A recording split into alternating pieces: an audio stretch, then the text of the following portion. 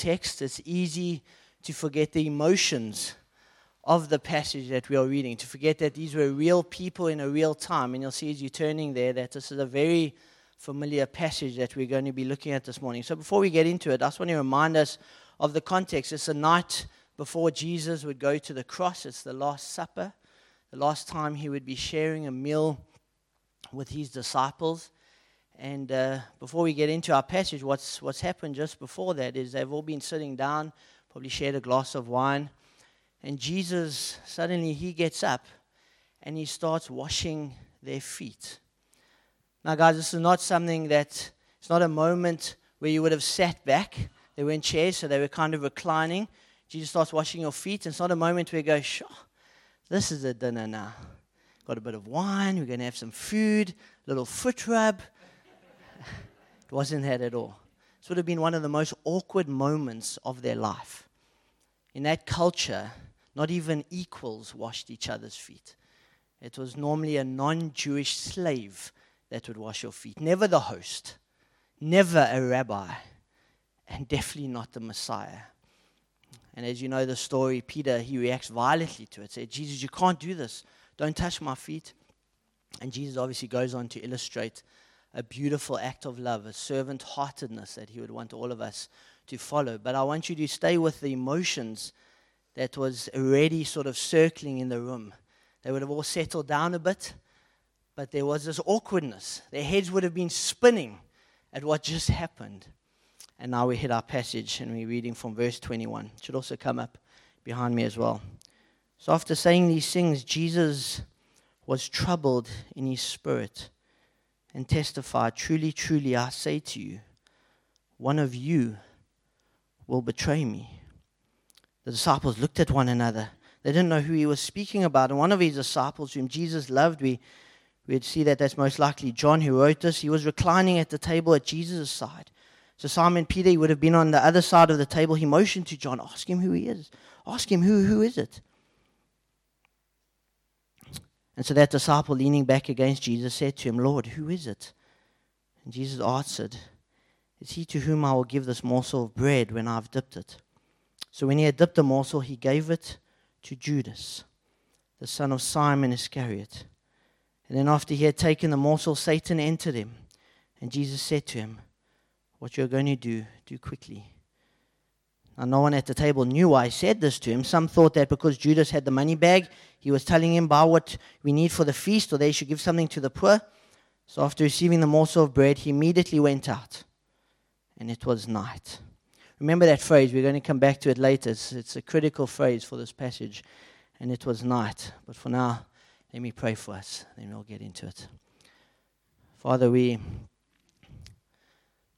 ask that you would help us as we look at this passage, a passage that for so many of us is so familiar to us. But God, I pray that this morning you will do a deep work in each of our hearts.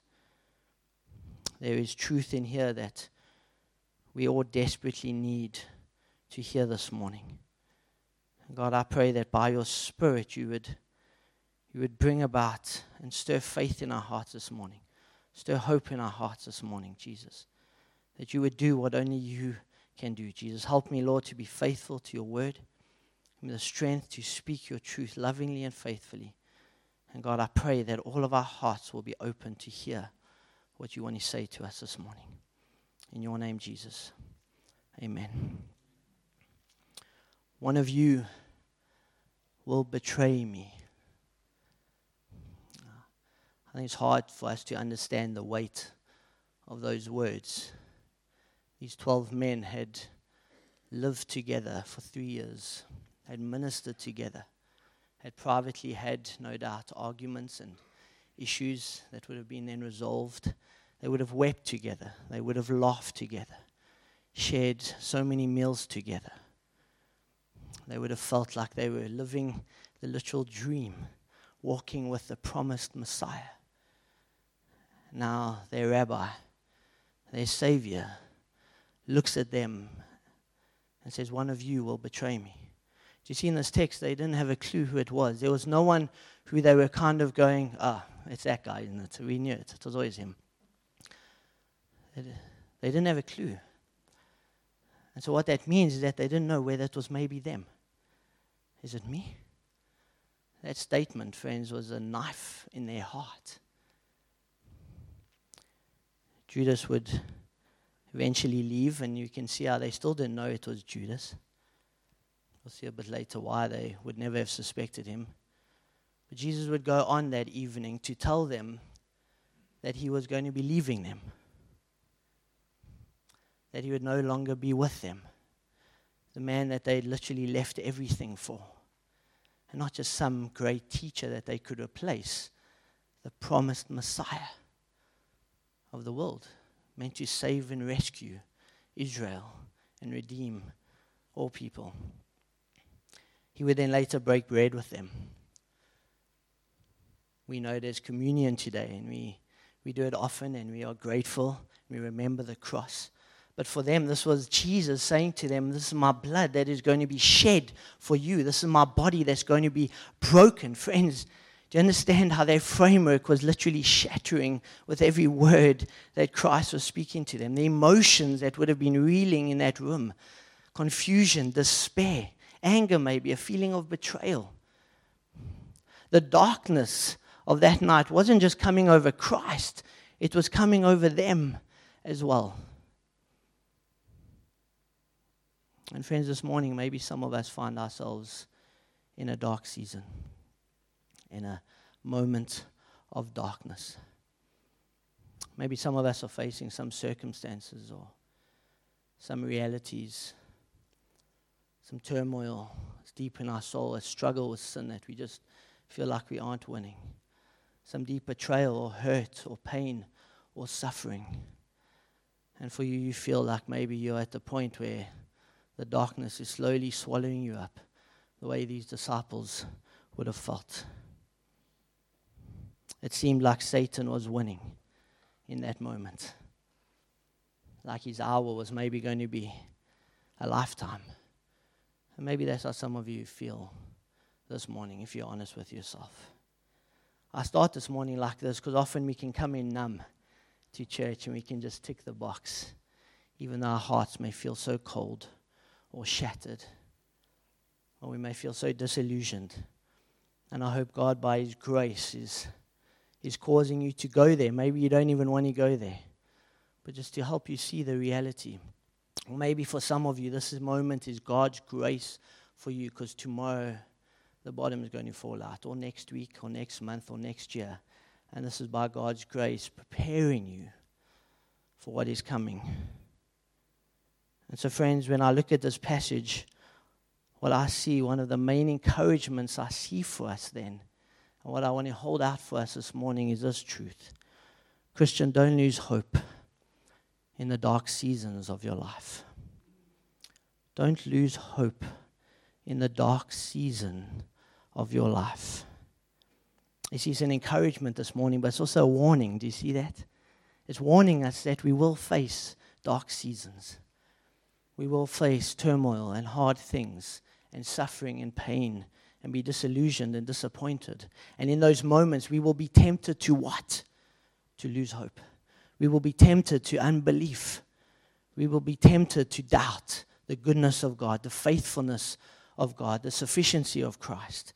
But friends, the truth is that our dark seasons don't have to define us, and they don't have to consume us if we are in Christ. That's the good news this morning. That if you find yourself in a dark season, or when you find yourself next there, remember this truth, that this season, this moment doesn't have to define you, and it definitely doesn't have to consume you, because you are in Christ. Things may go from bad to worse, and it did for the disciples. It did for Jesus. Satan was having his moment. But remember that God set the boundaries of that moment. And God sets the boundaries of every one of our moments, every hour of darkness, every season. God maintains control. God maintains control, friends. And we know that glorious Sunday came when sin, Satan, and death was defeated. So don't lose hope, friends, in the dark seasons of your life. It's a truth that this text is shouting to us. But what is the reasons then that it gives us? Why shouldn't we lose hope? Why not just give up? Why not just go numb? Why not just go into survival mode and just try and sort of keep it together? And I believe there are two things here that this text is going to help us with. And the first one is this. Don't lose hope in the dark seasons of your life, because firstly, Jesus is in the thick of your darkness. Jesus is in the thick of your darkness. He is not distant. He is not removed from your pain or your suffering or your struggle against sin. Friends, He is there with you in that moment. He feels and knows exactly what it is actually to be you in this dark moment, in these dark seasons. Verse 21, we see there, after saying these things, Jesus was troubled in His spirit. He was disturbed. He had turmoil in the depth of His soul. He knows what it is, friends, to suffer. But why was He troubled here? I believe there's three things. First of all, He was troubled because of the deep betrayal He was about to experience from Judas. Oh, it's so easy to read these stories and to feel like there was just a strategy being played out here. Like Jesus was just in that moment saying, Judas, you know what you got to do? Okay, so you can get on with it. Peter, later, it's going to be a tough time, but it's okay. You'll come back. Tomorrow, guys, I've got a bit of a moment, but in 3 days' time, I'll see you then. We're all good. Friends, this wasn't some strategy that He was just playing out. Jesus later would be in the garden, sweating drops of blood, pleading with God. Is there not another way? If this is the way, I'll do it, but is there not another way? Friends, this was real. Christ was feeling every emotion. And so He felt everything of that deep betrayal of a man He deeply loved, a man He had poured His life into. He had walked with and ministered with and empowered for ministry. A man He loved. Secondly, He was troubled because He was watching a man He loved be consumed by darkness, be consumed by his own sin and by Satan. Jesus was literally going to the cross to save sinners. But a man closest to Him was choosing to reject that mercy. It would have broken His heart, friends. And thirdly, Jesus felt the emotions in the room. He saw the look on the faces of each one of these men He so greatly loved. And He felt the depth of their suffering, of their hurt, of their disillusionment more than they were even feeling it. Never believe that Jesus doesn't know what it is to be you in your darkest moments. Hear that? Jesus was fully man and yet also fully God. And therefore He experienced the depth of human depravity, the weight of Satan's temptations and lies being thrown at Him day after day, tempting Him to sin and to walk away from His mission. Friends, Jesus knows what it is to feel pain and betrayal and hurt and disappointment. He knows what it is to be tempted, to want to give up and to want to walk away, to be tempted with every possible emotion that you have ever been tempted with. He knows the depth of it, friends, the depth of suffering. He knows what it is to bleed for those He loves and to then watch them reject that love. Don't think for a moment that Jesus doesn't know. Oh, He knows. He knows you more than you know yourself, and He knows those dark moments and those dark seasons more than you will ever realize. He's in the thick of the darkness with you. He's there, right with you. Later on in John 14:1, He would encourage His disciples to not be troubled in spirit at all these things that He was telling them. And what He was trying to say was, I know these are hard things I'm telling you. I know that what I'm telling you is that you're going to face trouble and you're going to feel maybe like I'm not there. But know that I'm there. Know that I'm actually going to be closer to you than I am right now sharing this meal with you. And that's what he would say to you and I this morning, friend. I am closer to you by my Spirit because of the Holy Spirit that lives in you. I am closer with you in the thick of your darkness more than I was that night sharing that meal with my disciples. I am with you. I will not leave you, and I have not abandoned you. I have not left you as an orphan. I have not left you to deal with this yourself. I'm with you in the thick of your darkness. Friend, don't lose hope. Don't lose hope in the dark seasons of life because Jesus is there with you. Secondly, don't lose hope because Jesus is not just with you in the darkness. He is the way through your darkness. Jesus is the way through your darkness. It's the truth we all need to hear this morning. John ends off this section, and I said we'd come back to it in verse 30. And he writes there, and it was night. He didn't just say that to remind us it's not day. It was night. He was speaking to the hour of darkness that was coming upon Christ and the disciples. Jesus would later speak to this in Luke 22 about Satan's moment, Satan's hour of darkness. And John Piper, he paraphrases it like this, speaking as Jesus: this is your hour, but it's not your century. It's not your decade or your year or your month or your week.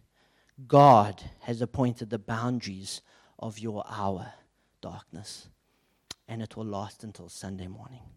And then I'm coming out, and I will break the chains of death.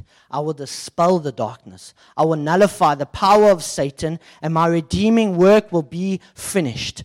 All the sins of my people will be paid for. All my Father's wrath against his elect will be satisfied. The judgment and condemnation of my church will be over, and a flawless, gorgeous robe of righteousness will be completed for my bride. Friends, because of the cross, because of what Jesus did on the cross, and because he rose again, there is no season of darkness, no matter how long it may last, that can consume those who are in Christ. Do you hear that this morning? No matter whether that lasts a day, a month, a year, a decade, there is no season of darkness that God in his sovereignty has ordained that can consume or remove you from Christ because of what Jesus has done. And so that means there is hope. There is hope for you and me this morning. There is hope for you next week, next month, next year, 10 years from now when you enter a dark moment, a dark season, friends. There is hope as you struggle against sin. There is hope as you deal with suffering and pain and sickness and disappointment and disillusionment and failure and loss and tragedy. There is hope. There is hope, and his name is Jesus Christ. Jesus is your way through your darkness. Know that today, and remember that tomorrow and next month and next year. Jesus and Jesus alone is our way through the darkness. He guaranteed that the moment he rose from the dead, finishing the work, defeating ultimately Satan's power over his chosen ones. And as much as there may be moments now, and maybe you're in that moment where you feel as if it is consuming you, the promise is that it won't, because Christ has got you and he will bring you through. He's not just sitting with you like a close friend saying, I'm here with you, but I don't really know how you're going to get out of this. He is sitting there saying, I am your way through this. Trust me. Believe me. Trust me. We see, even in this text, friends, the hand of mercy was shown to Judas, offering him a way out. And I never realized this. When John asked Jesus, who is it? And that was a private moment they were having. Jesus could have just turned to John and said, it's Judas. It's Judas. But he didn't. What did he do? He took the first piece of his meal off his plate and he dipped it. It's called a sop, and he gave it to Judas. It means that Da Vinci's wrong, and Judas would have been sitting next to Christ, most likely, friends, in a place of honor and friendship. And Jesus in that moment, in that final moment, was reaching his hand out to Judas in a final moment, a final act of mercy. Because when the host would give that first bite off his plate, he was honoring the man to whom he would give it to. And in that moment, he was honoring Judas. He was blessing him. He was declaring favor and friendship and love over him. What was happening, friends, in this dark moment? Jesus was offering him mercy. And Judas rejected it. Judas rejected it. And the darkness consumed him. And he ended his life lonely, guilt-ridden, hanging from a tree.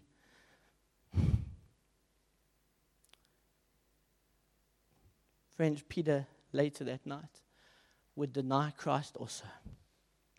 But by God's grace, the darkness didn't consume him. And we see later when he would see Jesus on the beach, he was the first one to jump out of that boat. It was a beautiful illustration of just how he had believed there was still mercy and hope for him. I plead with you this morning. Be like Peter, not like Judas. All of us have some Judas in us, and all of us have some Peter in us. We all have that pride, that arrogance. Even after Peter was told what he would do, he had so much pride that he didn't even believe that was even possible. All of us have that unbelief in our heart, especially in the dark seasons of our life, where we feel or we think that we need to deal with this on our own terms, in our own ways, and that we need to be our way through this, or someone else or something else needs to get us through this. No, church, Jesus is our way through. Come to Jesus. He is in the thick of it with you, and He is your only way through. Remember that in those dark nights of your soul, that Jesus is your way through. Call out to God, cry out to God, declare that truth, that Jesus, you have promised me that you are not just with me, but that you will bring me through this. And He will.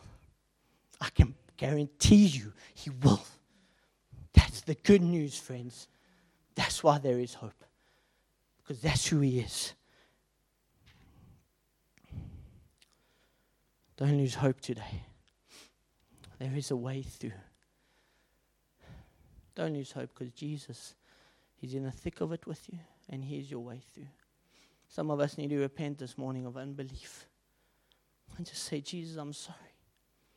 I'm sorry that I stopped believing you were enough. And I've gone to other things or other people. But it's you, Jesus. It's only you, Jesus. Friends, God knows many of us in this room may be close to losing hope. If we're honest, it feels like this whole world is in a dark season at the moment. And some of us may get there tomorrow, a year from now, if we're not there today. And I want you to remember Christ. I want you to remember Christ. That He is with you, and that He alone is your way through. He is the reason that I can stand up today and preach hope. Not because of some philosophy, because of some strategy we're trying, because of a person, Jesus Christ. There is hope today for you. Do you hear that? There is hope today for you. There's hope today for your loved ones. There's hope today for your neighbor. There's hope today for every person suffering out there, being strangled by the depths of pain and sin and Satan. There's hope today. Maybe you're sitting here as an unbeliever, feeling chained by your own sin, in your own darkness, separated from God. There's hope for you today, and that person is Jesus Christ. And He's your only way through. And friends, He's our only way through. I want us to see that these last few weeks, God has been doing something.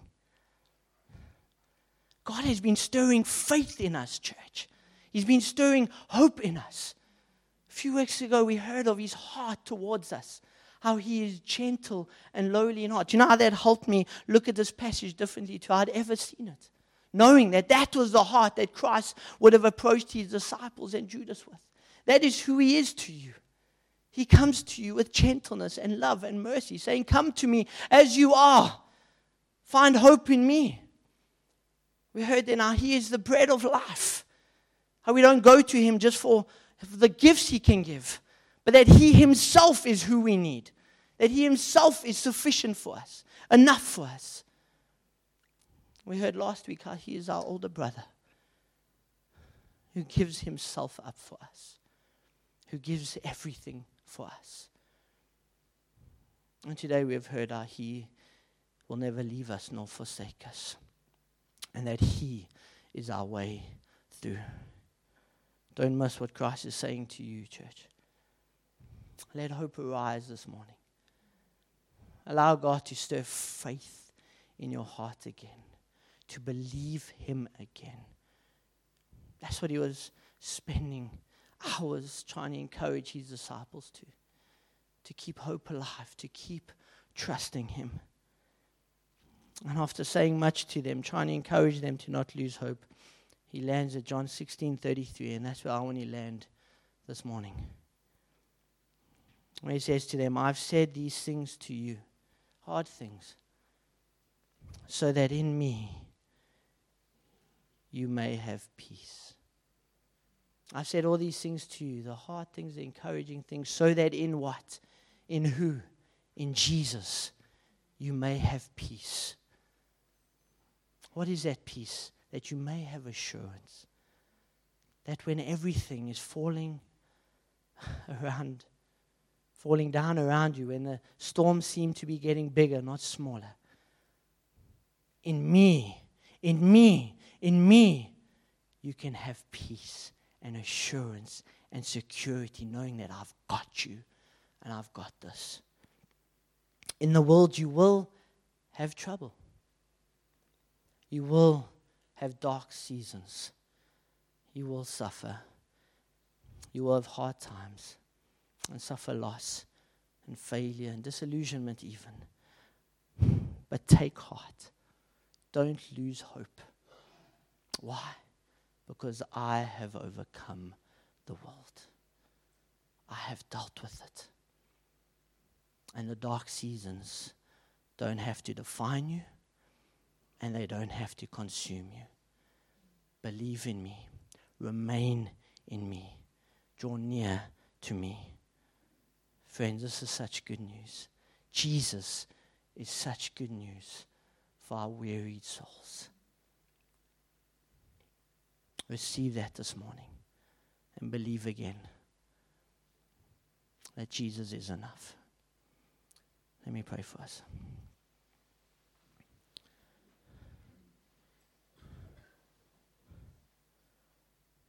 Jesus, Lord, I pray this morning, God, that, Lord, you would expose all of our hearts, God. For some of us who have gone numb and into survival mode, I pray that, as hard as it may have been this morning, that we have realized again the realities that we are facing. But that I pray that with that, the good news has just washed over every soul here. That Jesus, we are not alone in this. That you are in the thick of it with us. That we do not have a high priest, a Savior who's unable to get us. That you get us, Jesus. You know us. You know what it is to be us. And that you are with us. Thank you, Jesus, for the truth that this morning you are not disillusioned with any one of us. Because you get us. You understand our struggles. You understand our emotions. You understand our pains. And that you are with us.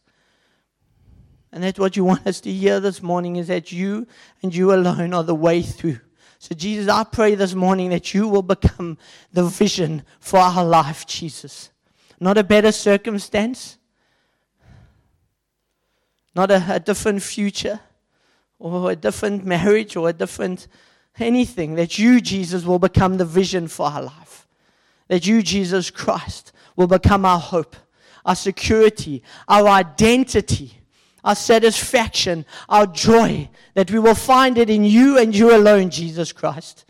That Jesus, thank you for the truth that the darkness will never, ever has to define us. And similarly, it will never consume us if we are in you. But the opposite truth of that is that you, Jesus Christ, I pray this morning that you define us and that you consume us, Jesus. Consume us, Jesus Christ. Burn away everything that is not of you, every thought that is not of you, every feeling that is not of you. Expose the lies, expose how we have structured and caricatured you in our hearts and our minds, Jesus. And let us see clearly this morning you, Jesus, as you are, with your heart for us, your love for us, your mercy to us, and how you are standing ready to receive us, to help us. Jesus, we love you so much. Thank you for the good news this morning. We love you. Amen. Amen. Thanks, friends. There's some lovely tea and coffee. Please don't rush off. We'd love to chat and